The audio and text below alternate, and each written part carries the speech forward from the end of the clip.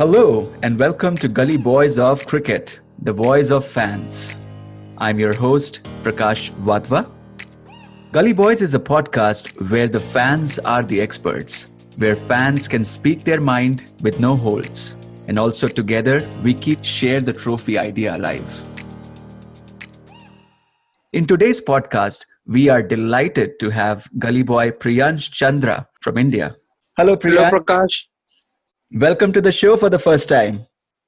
Thank you very much. Thanks for the invitation. Tell us where you're from in India and some of your gully cricket experience.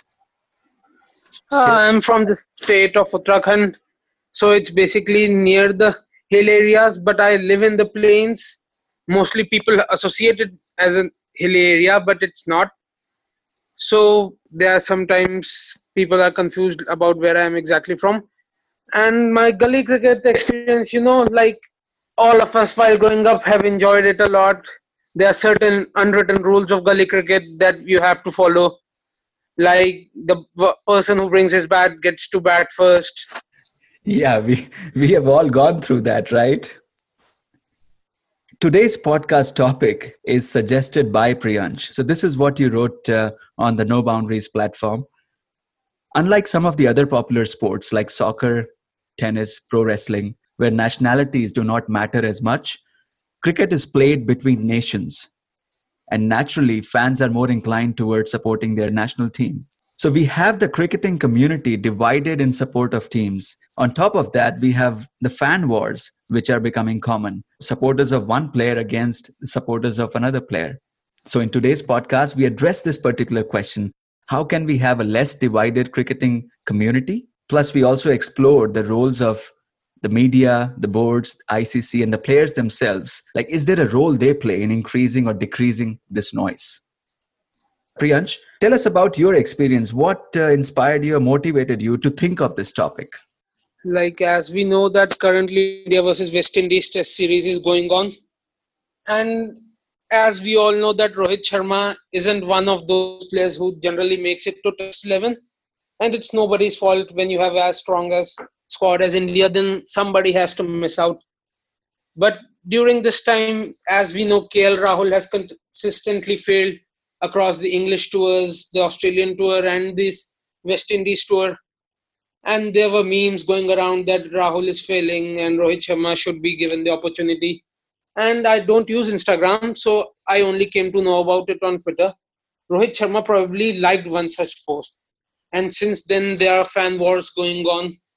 Virat Kohli and KL Rahul fans attacking Rohit Sharma, that he's unprofessional, he doesn't have the team spirit, etc. So you actually are coming from a very specific example which happened recently on the India-West Indies tour. Rohit Sharma is one, and definitely Ravichandran Ashwin. I mean, think of him. I don't know. I honestly thought that India would be playing both Ashwin and Jadeja. But even if they were playing only one spinner, then it should have been Ashwin for obvious reasons. Like someone with almost 350 test wickets and 4 test 100, how can you drop him?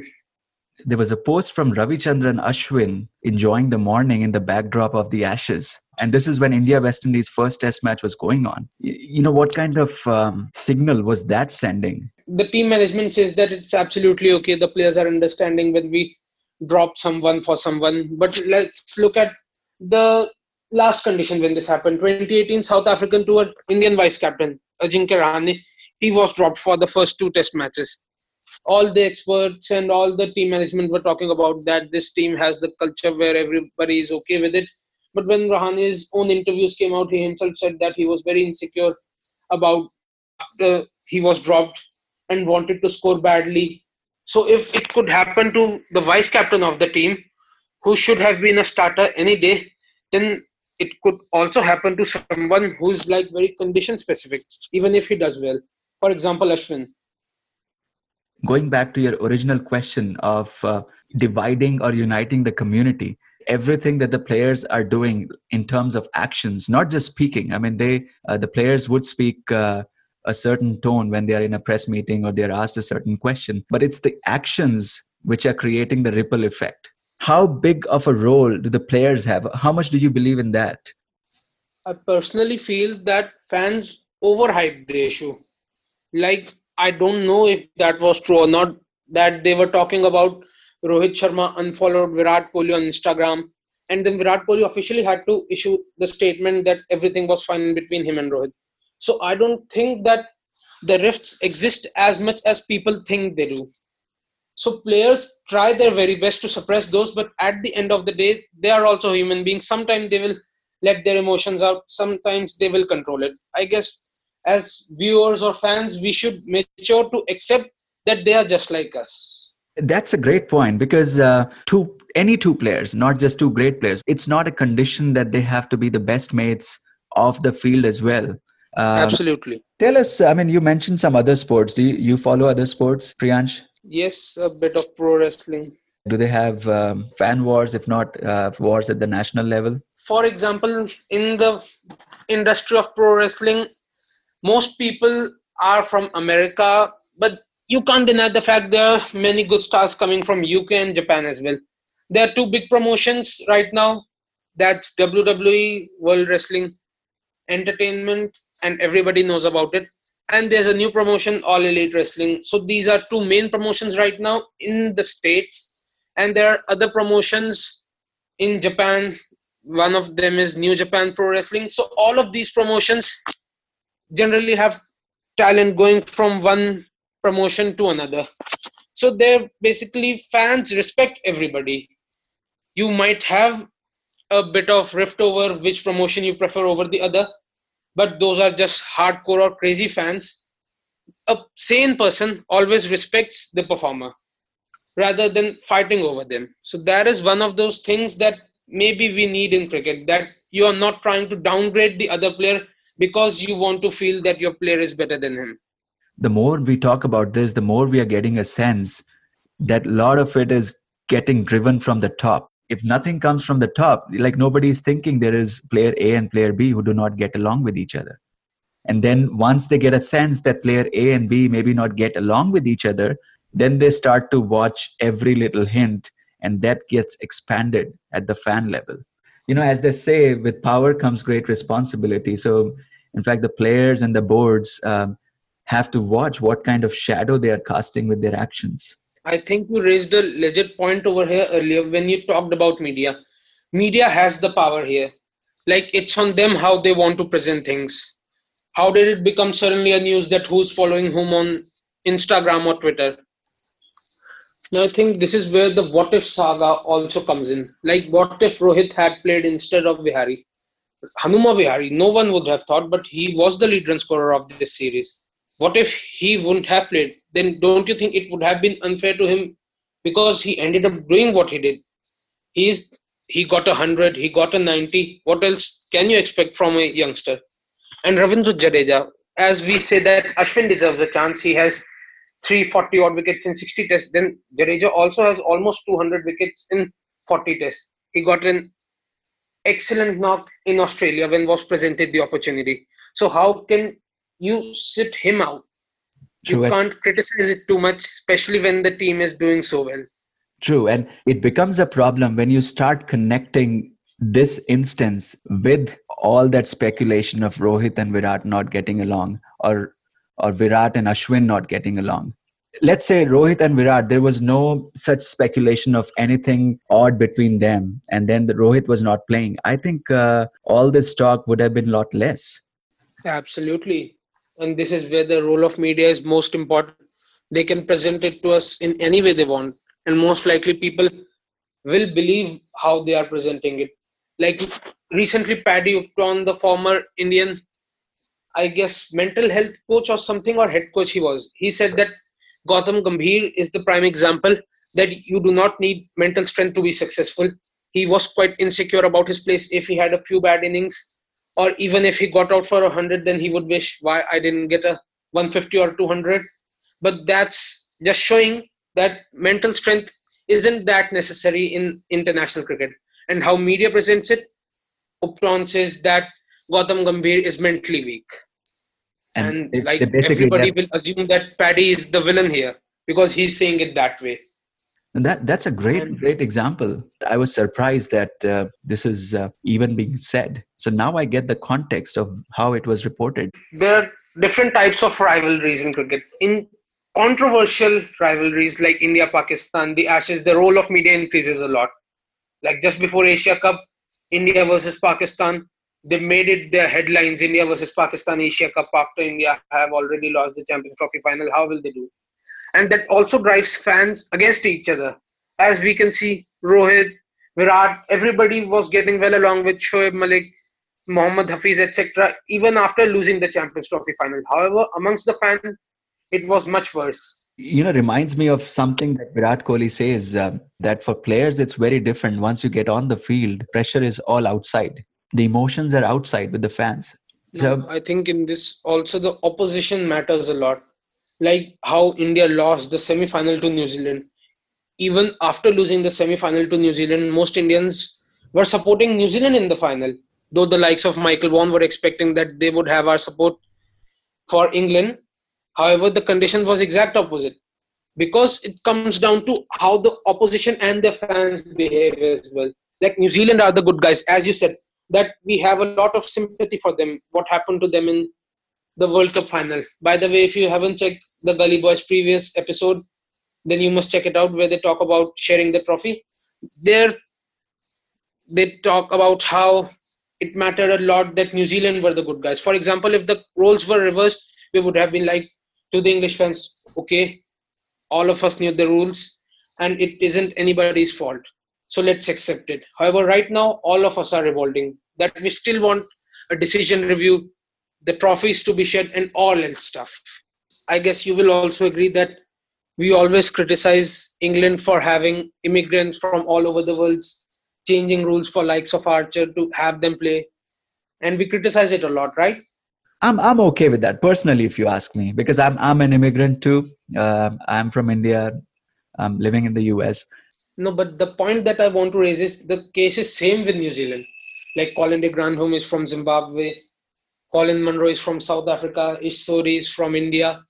But nobody's ever gonna raise this point because they are the good guys and everybody loves them. Excellent point. True.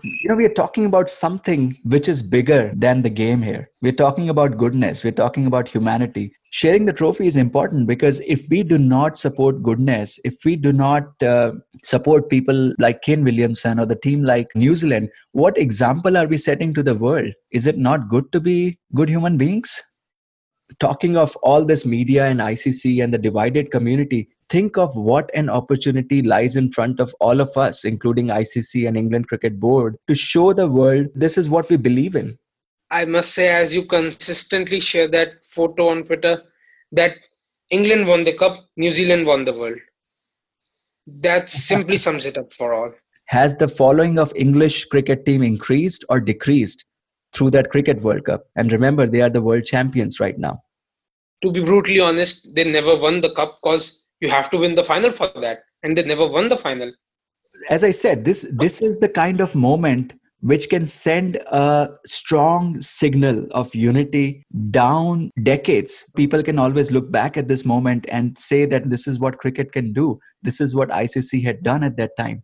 Instead, we have all these other little things which keep, give us a reason to stay divided as community. I think even if now they decide to share the trophy, it will come down to the two teams who played excellent cricket, were equally good in the final, got the equal prize, rather than one winning on the technicality and the other losing on it, which seems a bit unfair or honestly a bit stupid. Like, what you want the players to do? What are you telling them? That smash more balls and there's a greater chance of you winning, or be more technical and more sensible. That's what cricket stands for. It's the gentleman's game, not the giant's game. Like Sure. New Zealand only lost 8 wickets in the final, while England were bowled out.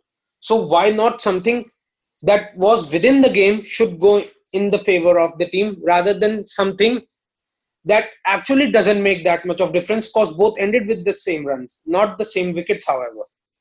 True. And there is one other example right in front of us where I see there's an opportunity to unite people, to set a good example for humanity. And that is, how the English fans react to Stephen Smith. think of what he's doing, how he's coming back into the game. Does he deserve that booing every time he comes out to the field and performs? Let's be honest. Now, are we only seeing this as the ball tampering saga, sandpaper gate, or we have moved past it?